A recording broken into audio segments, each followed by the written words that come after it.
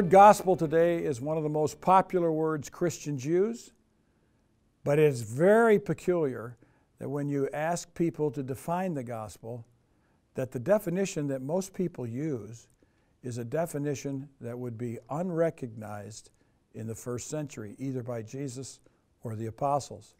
That sounds controversial, and in part it is, but I want to defend that on the basis of what the Bible teaches. So if you ask someone, what does the word gospel mean?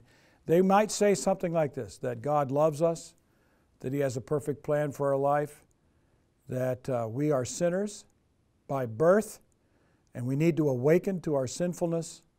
And sometimes we can awaken people by preaching the law, but eventually we realize that we are sinners, that Jesus died for our sins. He came to earth to die for our sins so that we might be forgiven.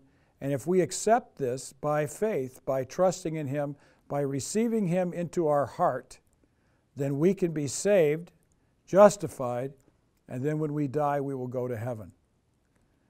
Well, that's a pretty common understanding of the meaning of the word gospel. And I don't think there's too many statements that I just made that wouldn't be true, that couldn't be found in the Bible.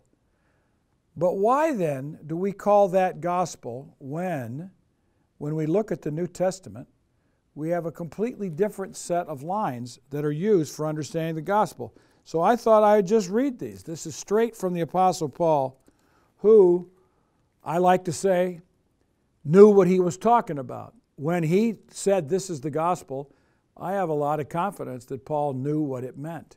And he said this, now, brothers, in 1 Corinthians 15, brothers and sisters, I want to remind you of the gospel that I preached to you, which you have received and on which you have taken your stand. By this gospel you are saved if you hold firmly to the word I preached to you. Otherwise you have believed in vain. And here Paul now explicitly defines the gospel. He states what it is. For what I received I passed on to you as of first importance, an expression that means this is the core of it all. This is the basic idea. The most important thing about the gospel is this, that Jesus died for our sins according to the Scriptures, that He was buried, that He was raised on the third day according to the Scriptures, and that He appeared to Cephas and then to the 12. So when Paul tells us what the gospel is, he says it is 4 points about the life of Jesus, including His birth and life and teachings, etc. And that is that He died, that He was buried, that He was raised, and that He ascended. So for Paul to announce the gospel is to announce that Jesus Christ has been raised as the Lord. Listen to this. At the end of Paul's life, in one of his last letters in 2 Timothy chapter 2, Paul says this. That's 1 Timothy. 2 Timothy chapter 2, verse 8. He says, remember King Jesus, or Jesus Christ, raised from the dead, descended from David, this is my gospel. Notice how Paul says this, that the gospel is about remembering that Jesus is the Messiah. It is about Jesus being raised from the dead. It is about being descended from David. The earliest Christian gospel was to tell the story of Jesus.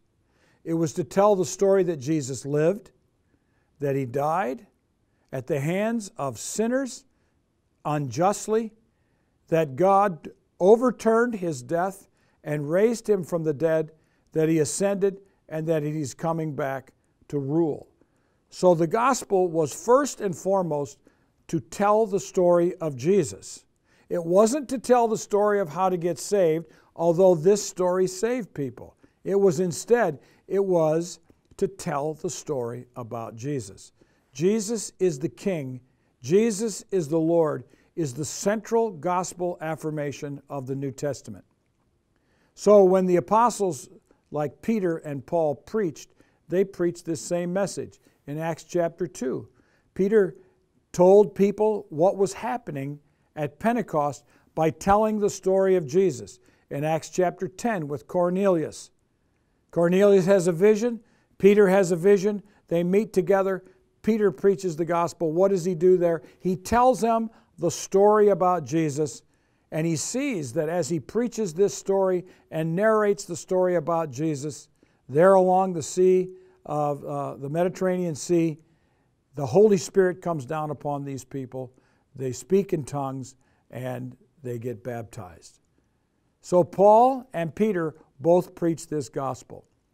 What I have discovered in teaching students and in talking to people is that the message that Christians need to focus on is first and foremost about what God has done in Jesus Christ.